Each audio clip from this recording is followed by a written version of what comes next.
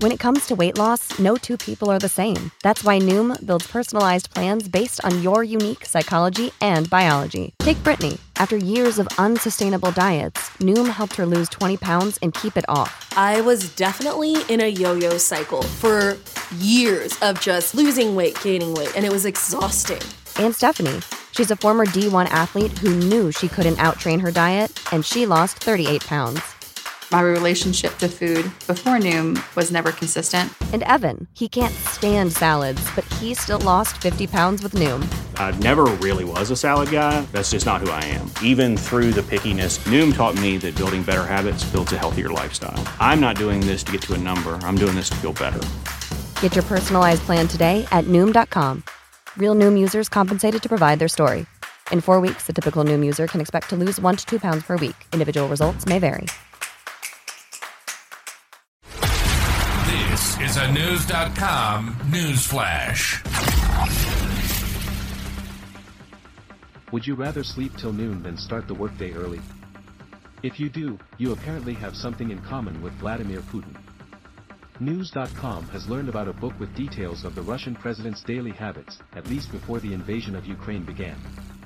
Ben Judah wrote in 2014 that Putin typically got up at noon, then had a brunch of quail's egg omelets, cottage cheese, fresh juice and coffee.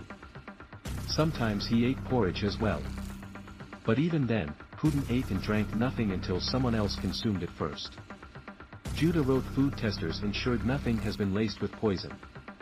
News has reported Putin long has been accused of poisoning political rivals and failed aides. The Russian leader didn't get right to work after brunch. Putin might spend time lifting weights in a gym as well. Judah says Russian television was on as he worked out. So it would be mid-afternoon when the Russian leader normally got down to business.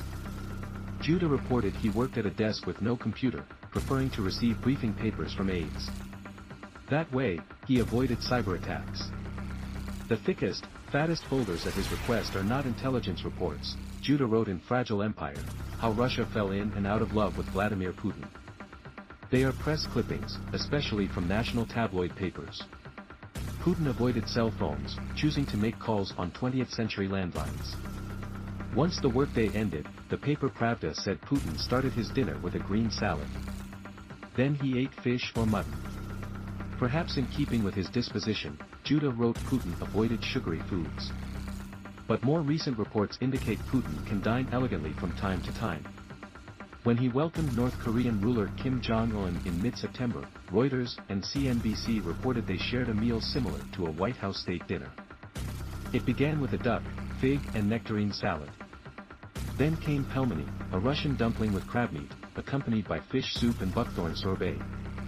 The leaders had two options for the main course, sturgeon with mushrooms and potatoes or marbled beef with grilled vegetables. They capped the meal with a dessert of red bilberries from Siberia, eaten with pine nuts and condensed milk. News reported in March that Chinese President Xi Jinping shared a 6-course meal with Putin, but not before a large amount of Kentucky Fried Chicken was delivered to his Moscow hotel.